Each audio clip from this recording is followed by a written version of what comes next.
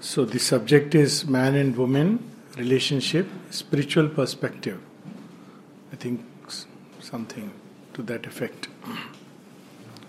And it would be very nice if there are questions. But just to set the ball rolling, there are two ways in which we can connect with this world, connect with ourselves. One is to start from outside and go inside. And the other is to start from within and spread outside. And these two create two very different worldviews, because when we look at surfaces outside, in anything, any element of creation, outside is about differentiations and differences. Anything, we look at an object, plants, animals, human beings. Whereas if you go within, you discover a common matrix of oneness. It's implicit in creation. So for quite some time, there have been, at least since the last few centuries to say the least, an excessive focus on the externals of life, which has its own role, its own place.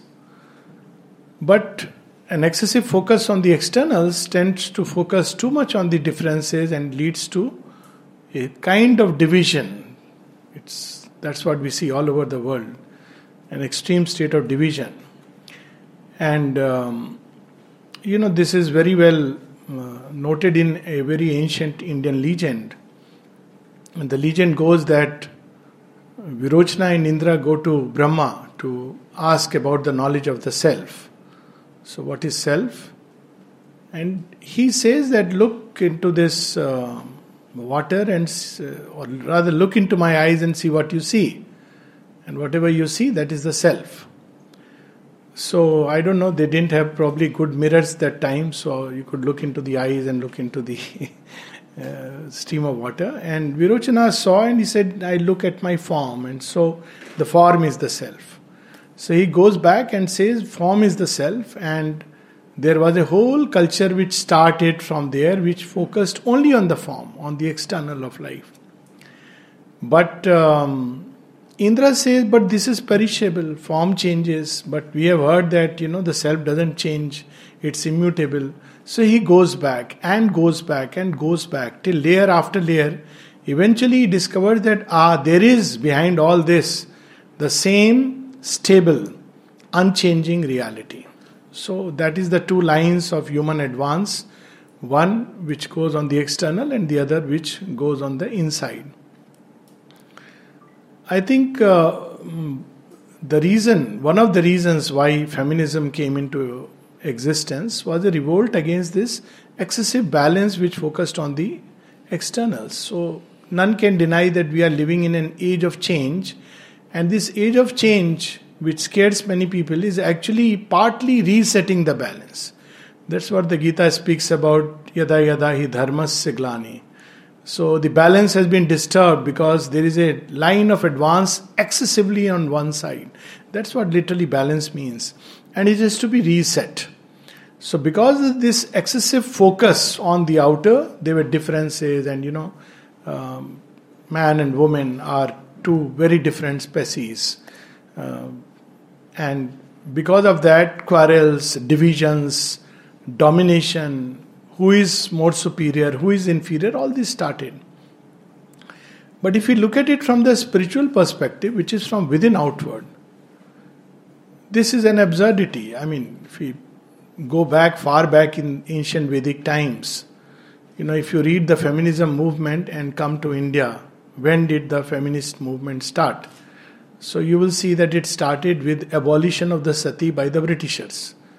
It's an absurdity actually. Obviously, people don't know that 35% of the Vedic hymns we swear by the Vedas, but they are written by women, Rishikas. So that which you revere most, you see, it's not an ordinary contribution to have so many hymns of celestial significance, of deep import to mankind, which continues to be a source of inspiration and guidance, has been composed by the women. If you go back in far back ancient time, women participated in war.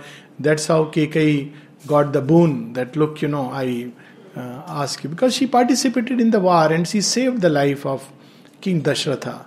There are many such instances in ancient times which show very clearly that women had their own place.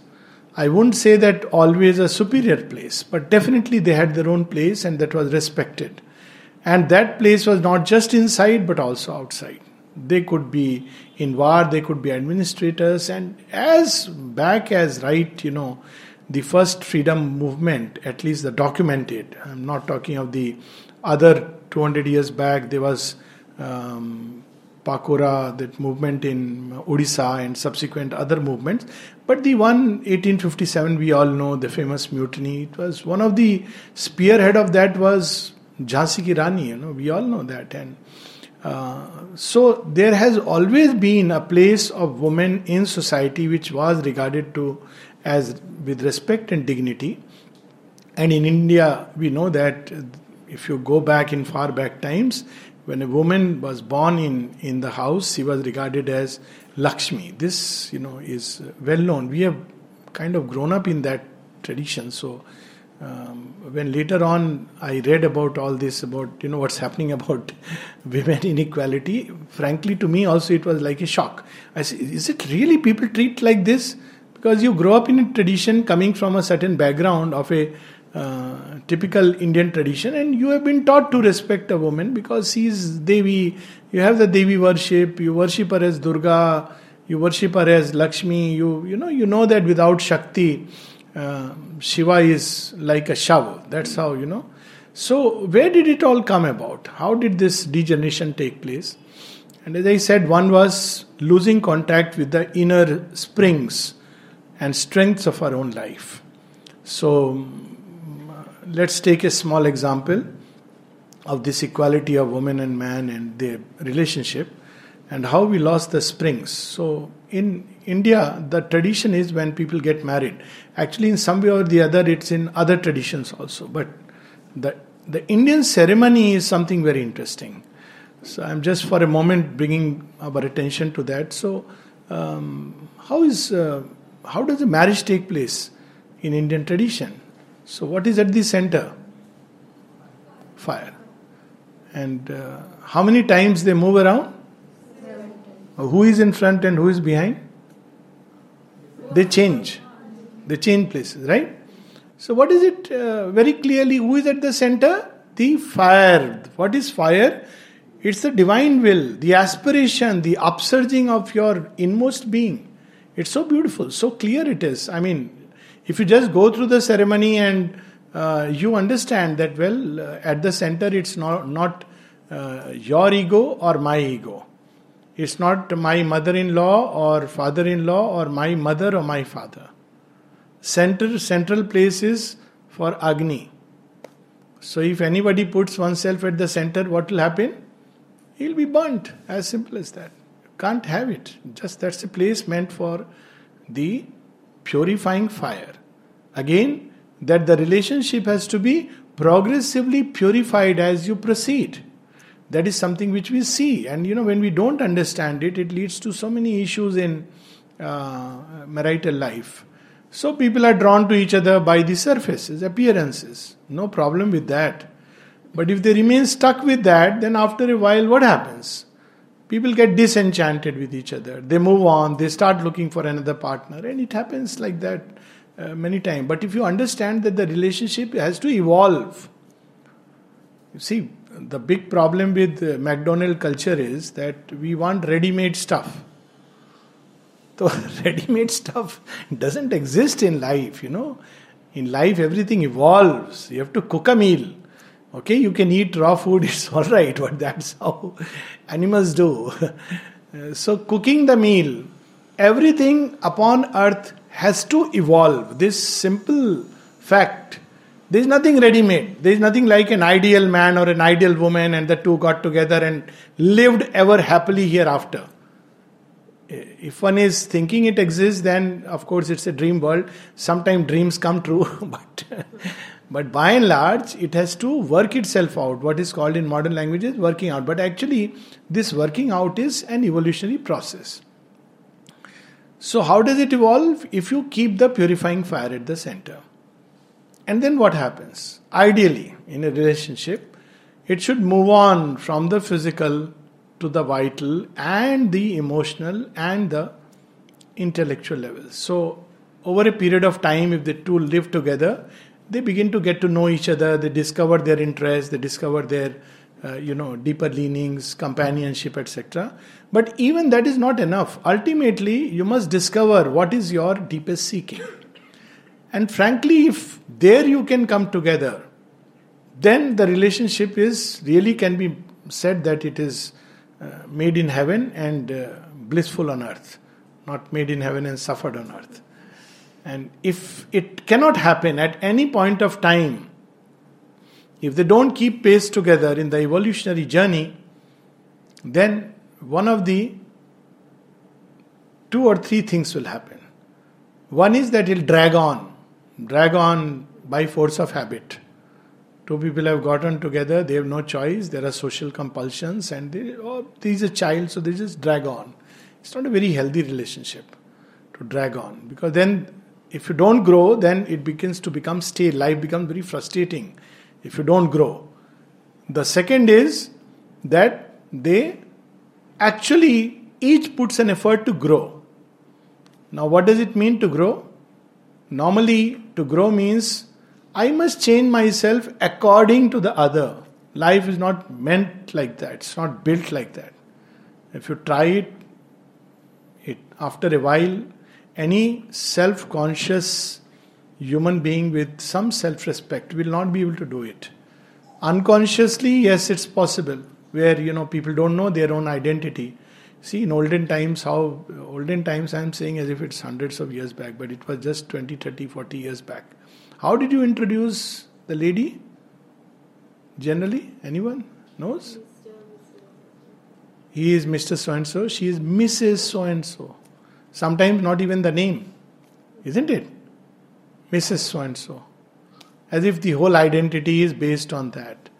So, naturally the woman had to adjust according to the man. Now, all times have changed, so man has to adjust according to the woman.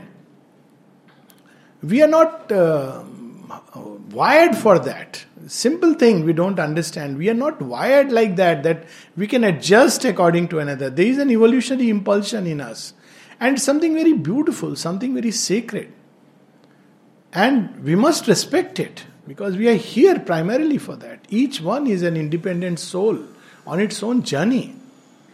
So, the first thing is that let's undertake this journey in all sincerity.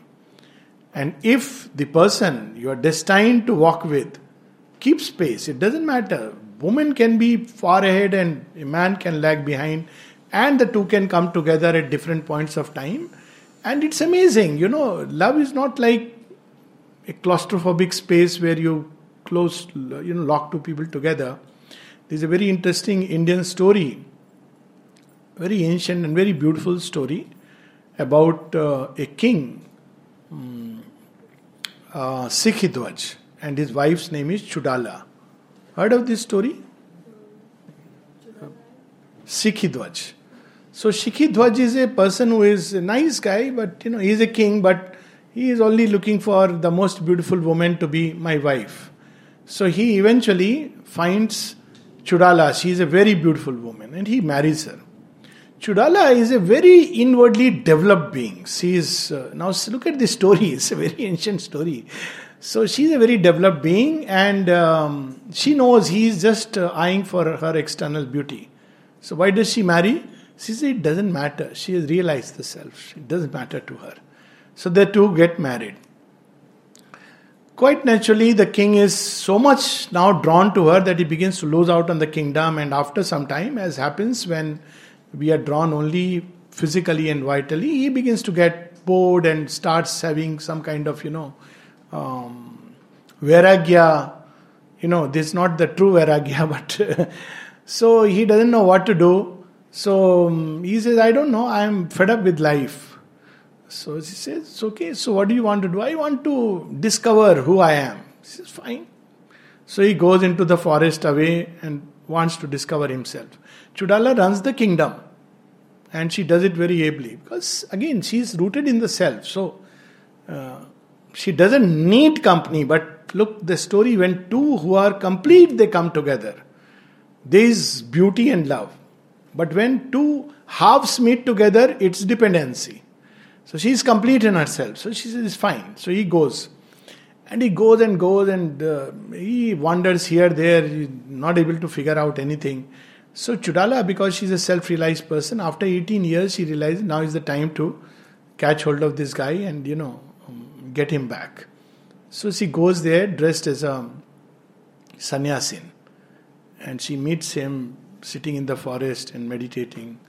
I don't know why people had to go to forest. Nowadays I understand there is so much rush in the city, shore in the city. But those days, why they had to go? So anyways, so she goes there and finds this fellow and says, what are you doing here? He says, I am I have renounced everything. I am trying to find the self. She says, what have you renounced? He says, my kingdom. So she says, your kingdom? Really? So he reflects and says, yeah, kingdom was never mine. Why did I think it's my kingdom? Says, well, in a way, yeah, I understand, but I renounced my wife and my other, your wife. So again he reflects and realizes that, it's unfair to, possess somebody like this, that my wife. Says, so what else have you renounced? So he says, look, I have renounced my kingdom now and I am here wandering. Don't you see that I don't stay at one place any time? So she tells him, oh, is it? But have you renounced yourself? If you want to discover your true self, you have to renounce your false self. Then it strikes him. He says, oh, maybe I should jump off a cliff. So he says, you are willing to do all these things, but you are not willing to drop your ego, which is the source of all your trouble. Now it strikes him. Then she reveals that who is she? She is his wife. Comes back, they discover, and they come together. Similar story about Bhartari and Pingala, that they go away and they come together, discovering the self. Now in both these stories, the important element is that the primary task of each one of us is to find ourselves. Before we begin to relate with someone and in the world, and if this primary task is forgotten, that we are here primarily to evolve and discover our own self, then all kinds of confusions arise. Because let it be very clear, and I can say this with all responsibility as a psychiatrist counseling so many persons with all kinds of issues. Sometimes I have had people quarreling in my room for 2 hours and I didn't know what to do. I was just sitting with my head and at the end I had to say, please close the door, it doesn't look nice, the sound is going outside. So anything which is based on the ego, it cannot bring a harmonious result.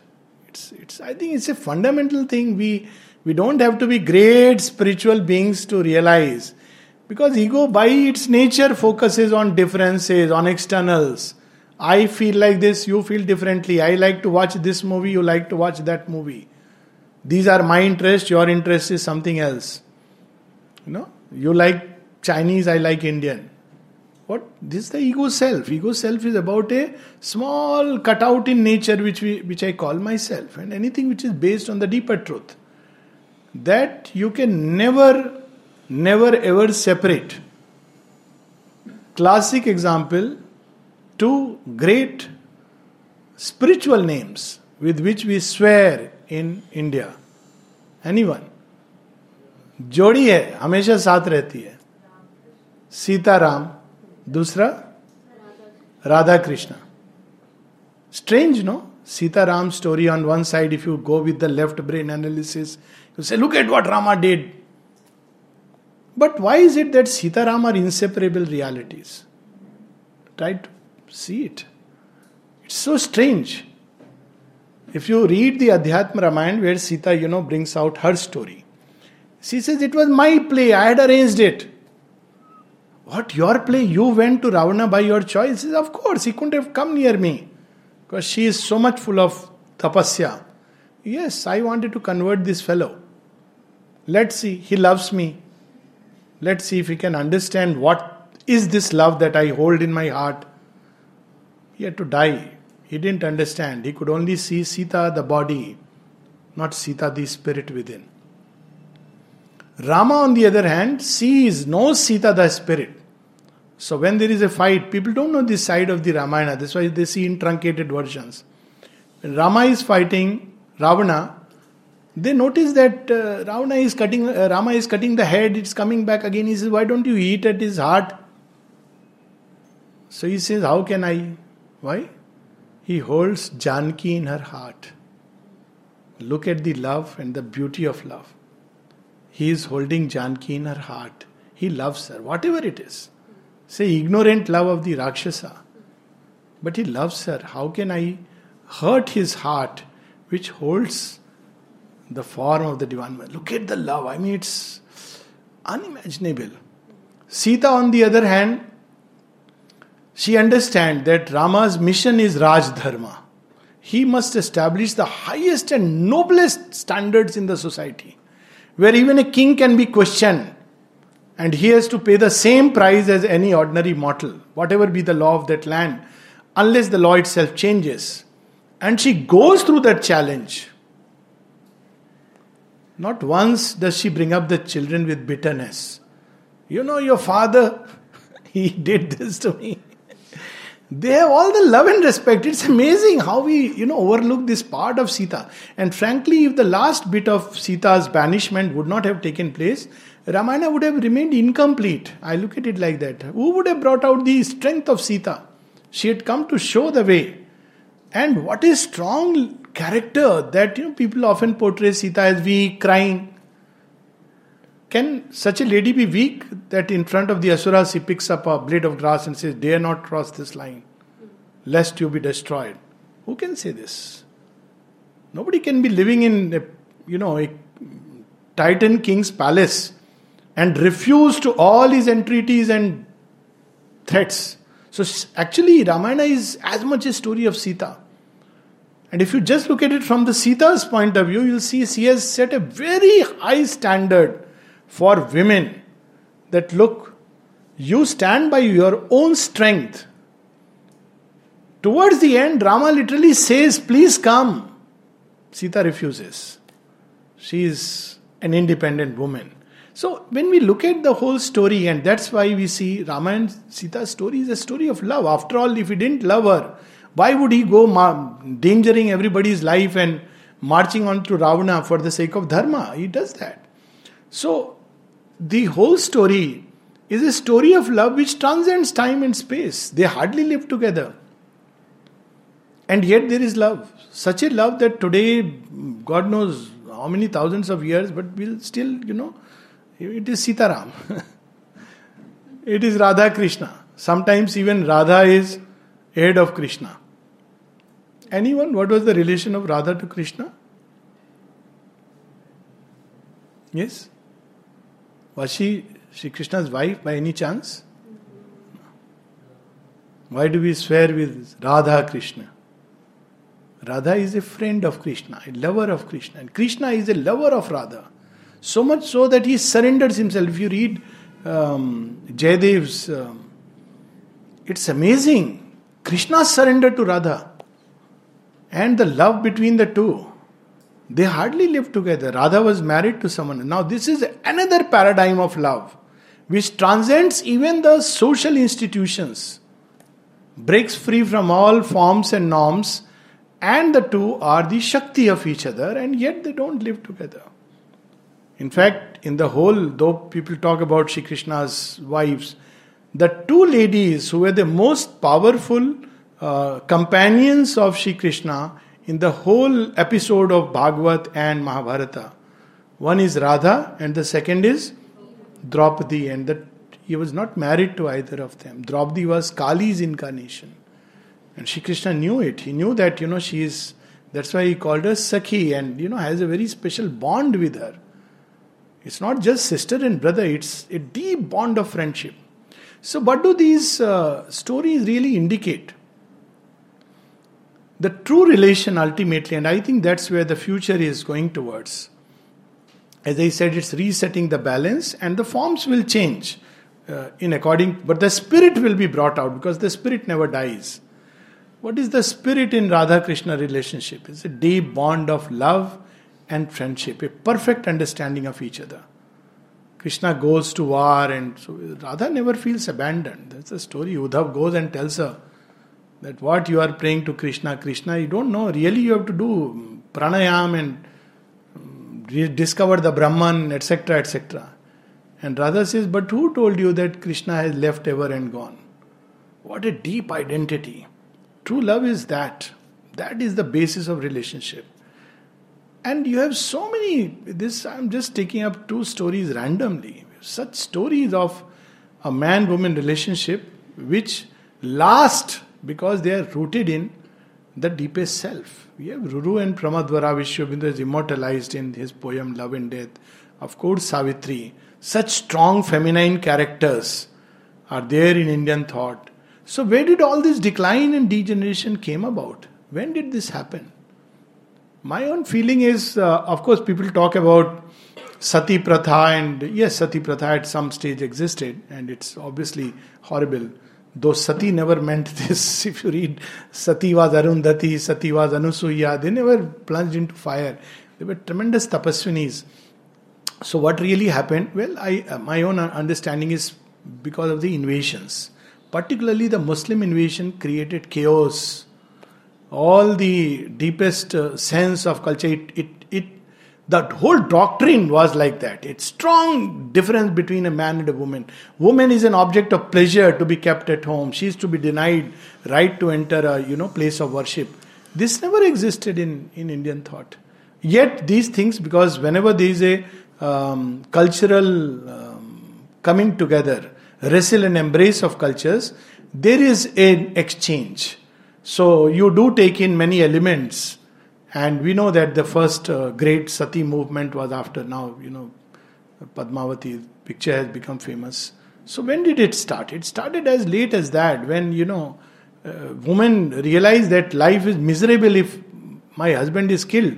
What I have to meet in the hands of invaders. So she preferred that it's better to die than, lead a life of total indignity. I mean, you see what's happening with the ISIS. And which woman would really like to live like that? She would either kill the person or choose to die. I mean, where the options left, or try to just escape.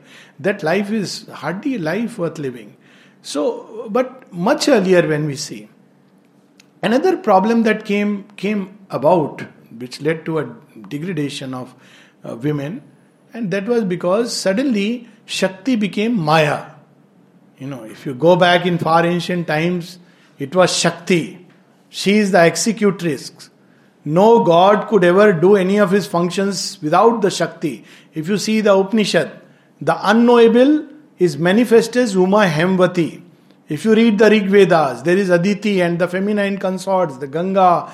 Ganga comes much later, scarcely, but Saraswati, Ila, Mahi, Bharati, all of them are feminine goddesses which, nourish the Rishi. So what happened subsequently? Post-Buddhism, there was Shankara's reaction, but both ended up reinforcing the same sense of Maya. So when woman became Maya, then the ascetics started regarding her as a trap. Somewhere, these words came, Narkasya Dwara. Deplorable, So not everything that you read in the religion has to be taken as sacrosanct. It's stupid to call a woman Narkasya Dwara. Sri Aurobindo corrects it so beautifully. He says, if a woman has tempted you, whose fault is it? A woman or thine? And then he says, Semitics said that woman was created to tempt man. This is how Semitic religion says. Their only role was to that. And Sri Aurobindo says, I think nobly both of the creator and of woman. Imagine that thought, that woman was created to tempt man.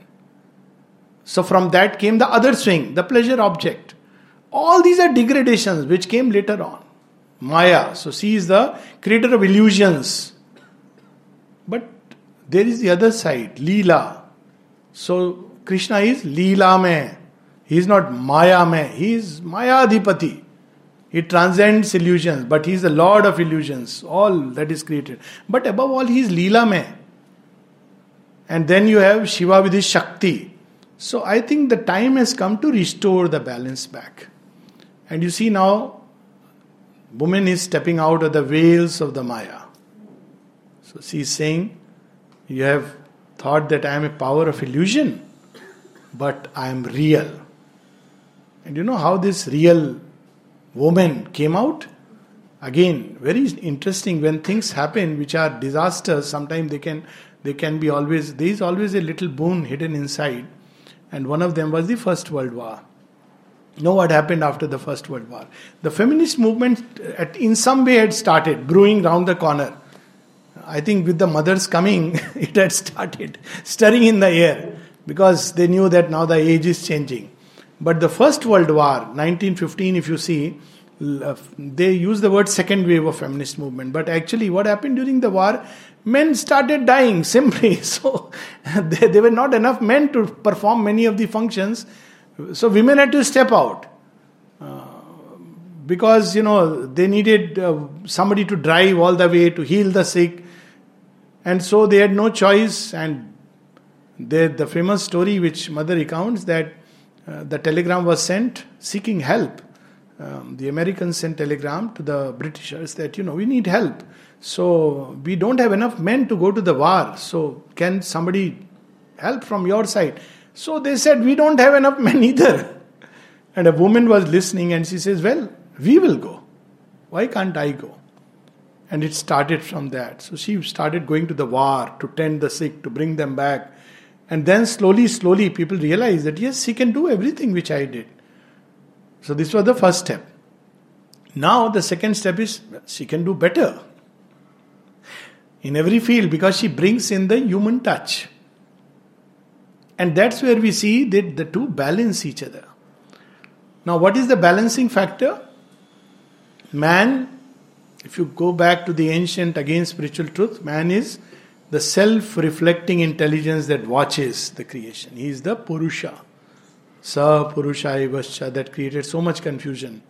People thought Sa Purusha Ivascha means me, the man, is God. It's a way of saying. So there is in all of us the self-reflecting intelligence which can separate. Below human beings, or at least developed human beings, everything is under Prakriti. But with human beings, developed human beings, there comes this capacity to look at oneself.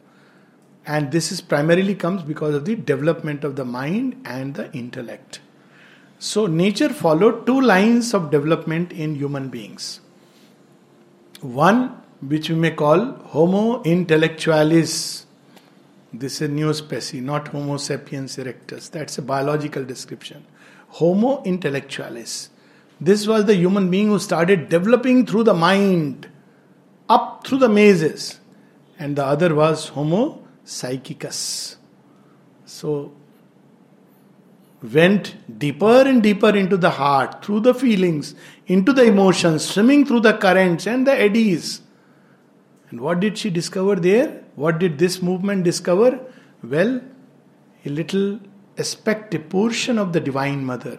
What Sri Aurobindo calls as the psychic being. The source of love. It's feminine. Sri Aurobindo uses the word feminine for, uses the gender feminine for the psychic being.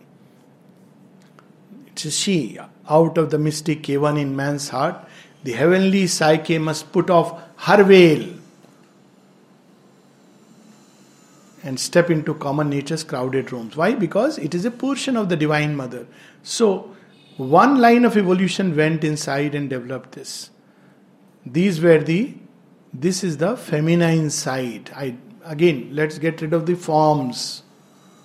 The feminine energy in the race lives by the heart.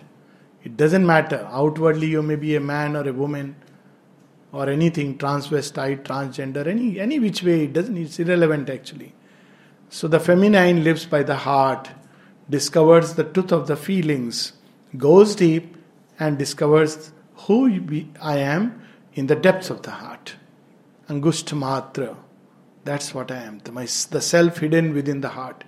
The masculine goes through the mind, through the intellectual mind, analyzes, studies, understands, so on and so forth.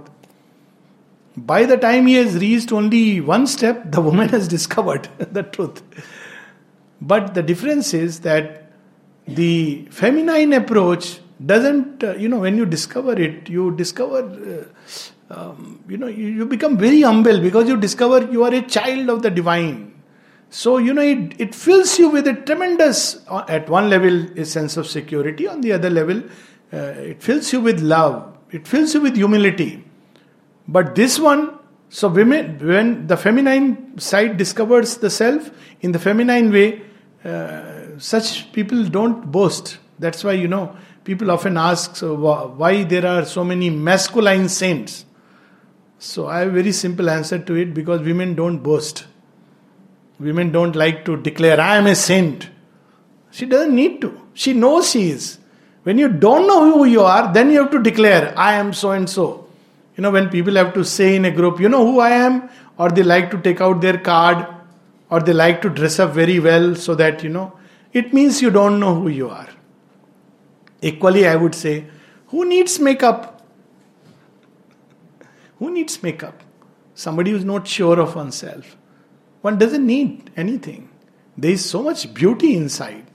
So, this is one approach, and there is another approach. Those who go through the mind put things in very nice explanations, nice books, philosophy. But someone like Chudala says, yes, I know all this. I don't need to read all this. I know it in my heart, who I am. And who I am is love. You see this in Savitri, when Savitri confronts death. So death tells her, no, for by knowing you will love. She says no. She gives another answer. She says, when I have loved all, then I shall know. It's a totally different approach. And again, it's not about being in a man's body or a female body. And I'm saying this with all responsibility, because nature is moving towards a neuter gender. It's going to happen. 100 years, 200 years, we don't know. We'll discover ways and means where this whole sexual reproduction will become redundant. Science will discover it, human beings will find a way. And so this whole thing which people often say, no, but women are plagued with maternity, they need maternity leave. Doesn't matter, let's go with it. After all, she has done so much, you couldn't have existed without her. So this is the least one can do, is to grant a lady maternity leave. Some people give such silly reasons. How can we employ, she will go for maternity leave. I have heard this sometimes from people. How can we employ a woman because, she will go for 4 months or 6 months maternity leave. So I ask them, you are so insensitive, you are born of a woman. The least gratitude you can express towards her is, say, all right, it's fine if she goes for maternity leave. I can understand if you say don't have too many children, that's practical advice. But because she'll go on maternity leave, therefore I won't. Why? Have no children, it's all right. We live in very interesting times. So, adopt a child. Soul creation is your child. The famous story of Sri Ramakrishna and Ma Sharada. So, when they got married, so Sri Ramakrishna, first night, goes and tells her, you want to be the mother of one child? You want to be the mother of few children? Or you want to be the mother of the whole world? She said, of course, the whole world. You know what he did? He bowed down at her feet and said, Ma. Can we do that to our wives, whom we claim to possess? Bow down at her feet and call her Ma? Unbelievable, no? Can we hold her hand and walk in together and say, look, we are great friends? We have to get liberated from all these things. Wife must walk behind, she must not, she must wear this kind of clothes, that kind. What is all these things to do with your inner self? What is spiritual about all this? And we are so much trapped in so many such things which have come post, not post-modern, whatever we call it, post-ancient. This is a baggage we are carrying. Look at the way, some people talk about dress.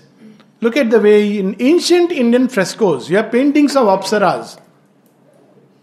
They are celestial beings. Look at their dresses. Probably many so-called men will close their eyes and or open their eyes depending on who is with them and say, we are very good people. What has this got to do? Very frankly, I find it all very absurd. Because it doesn't go with the ancient truth. There is a beauty and dignity in everything. You can, dress in any which way and yet bring out the inner dignity and beauty if you know how to do it. And you can be clad in the burqa and lead a very undignified life. It has nothing to do with dress. And I think these are the things which are being reset and it's being forced upon us. It's no more, today's children, I think they tell their parents, Mom, Dad, I am not asking you, I am just informing you. No? Isn't it? Wonderful. So now what is the divine telling us? Look, I am not asking you how I am going to change this world. I am just changing it. You take it or leave it, you complain or you suffer, it's your lookout. But actually he's telling us, grow up. Children sometimes say, oh Dad, just grow up. Not outdated. So similarly, what's happening is, nature is telling us, grow up man, grow up.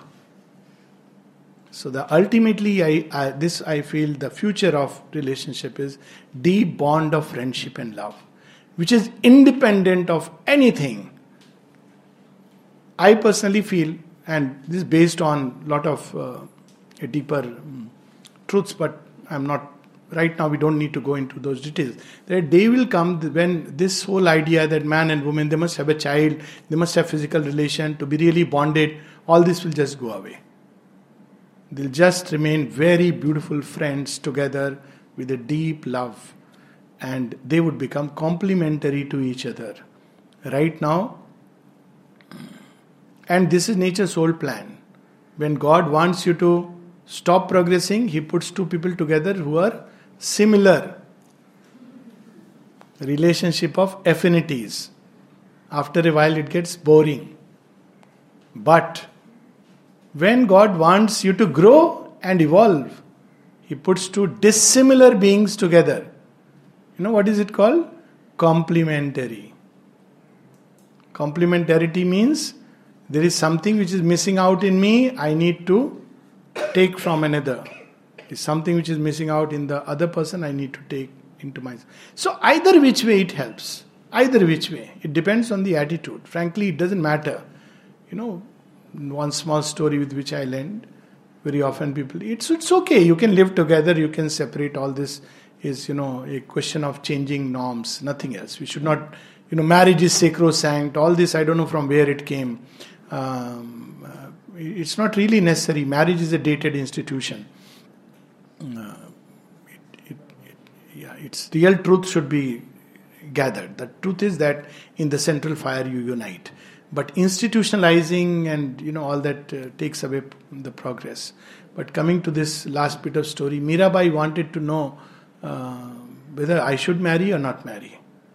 So she asked one of the aunts, and the aunt says, you must marry, my husband is such a nice person who he makes a good cup of coffee in the morning and wakes me up, and then he even makes breakfast, and he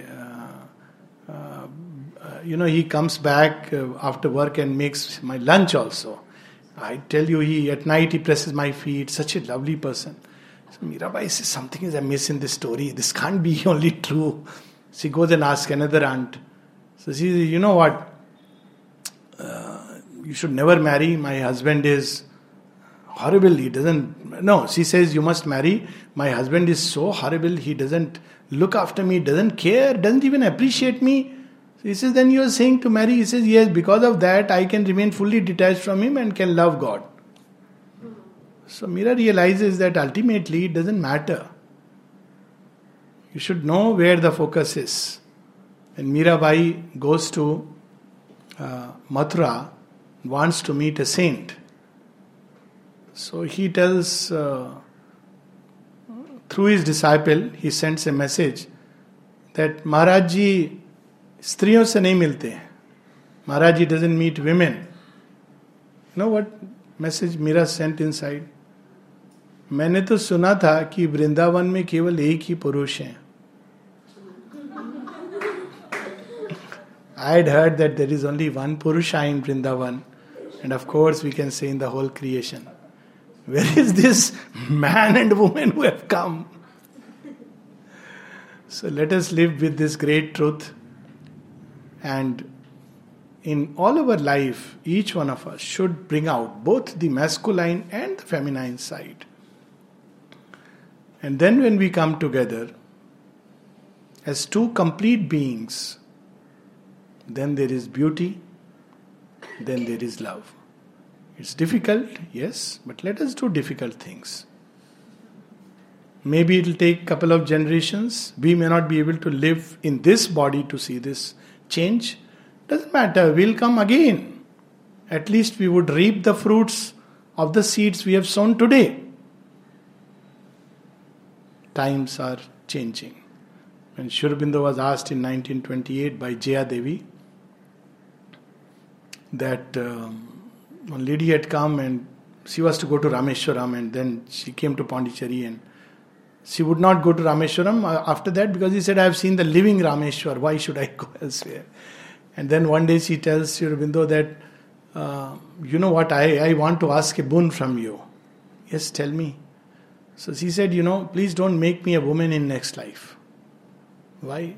She says, you have no clue how much I had to face to just come and have your darshan. So Sri Aurobindo smiled and said, don't worry about it. Times are a changing. not times are a changing, that's the lyrics. But he said times are changing, and they're going to change in such a way that in times to come, I am going to bring such an age that man and woman will be equal. So let's accept this truth. This is a boon which Mother has granted to us. This is the place where feminist movement took its best turn. If you see in the ashram, you will see many girls wearing shorts and shirts, and you know what they are doing?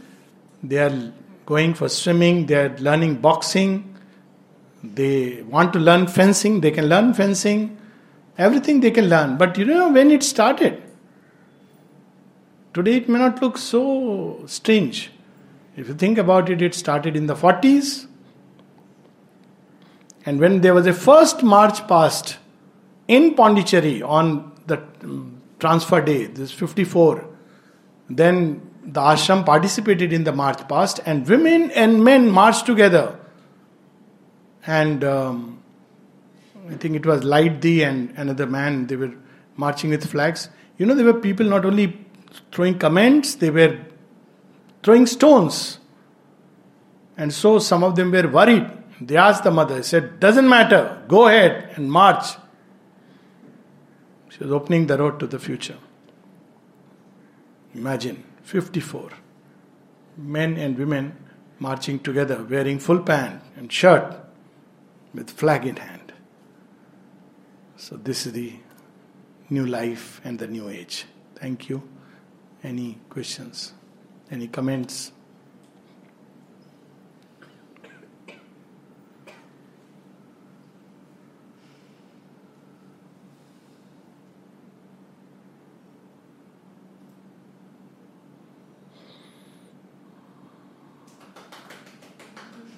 Oh, thank you. You can read. It'll be nice if that mother's message on. It's actually not on marriage. It's very unfortunately titled as on marriage. If that can be, if everybody can share. But there is a background to the message which I'll tell you. Then that to unite together. It's not actually on marriage, because he had actually for Auroville, when they asked, she said, no need to marry. If you love each other, you can live together. The only bond which is valid is love. So it was very revolutionary. And then she realized that people may misuse it. But they'll say, okay, fine. So she called back, said, wait, when you give this message, marriage only for those who still feel the necessity. So she gave this message that it doesn't mean just living like animals, but to unite together at different levels. And what is the secret of a lasting union?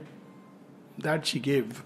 And another very beautiful play which I think people should read who want to know what direction future will take is Towards the Future. It's a play of the mother which is basically based on a small chapter of her own life. And it's a play where the husband goes on to another woman, and the lady, what a dignified way she lets go of him and says, well, all that I will pray is that at least the two of you don't let your relation remain animal-like. Let it be beautiful. As for me, I know that what I seek now is no more human love, but divine love. It's something amazing towards the future. So, if it's in Collected Works of the Mother, Volume 12. You can download it free of cost.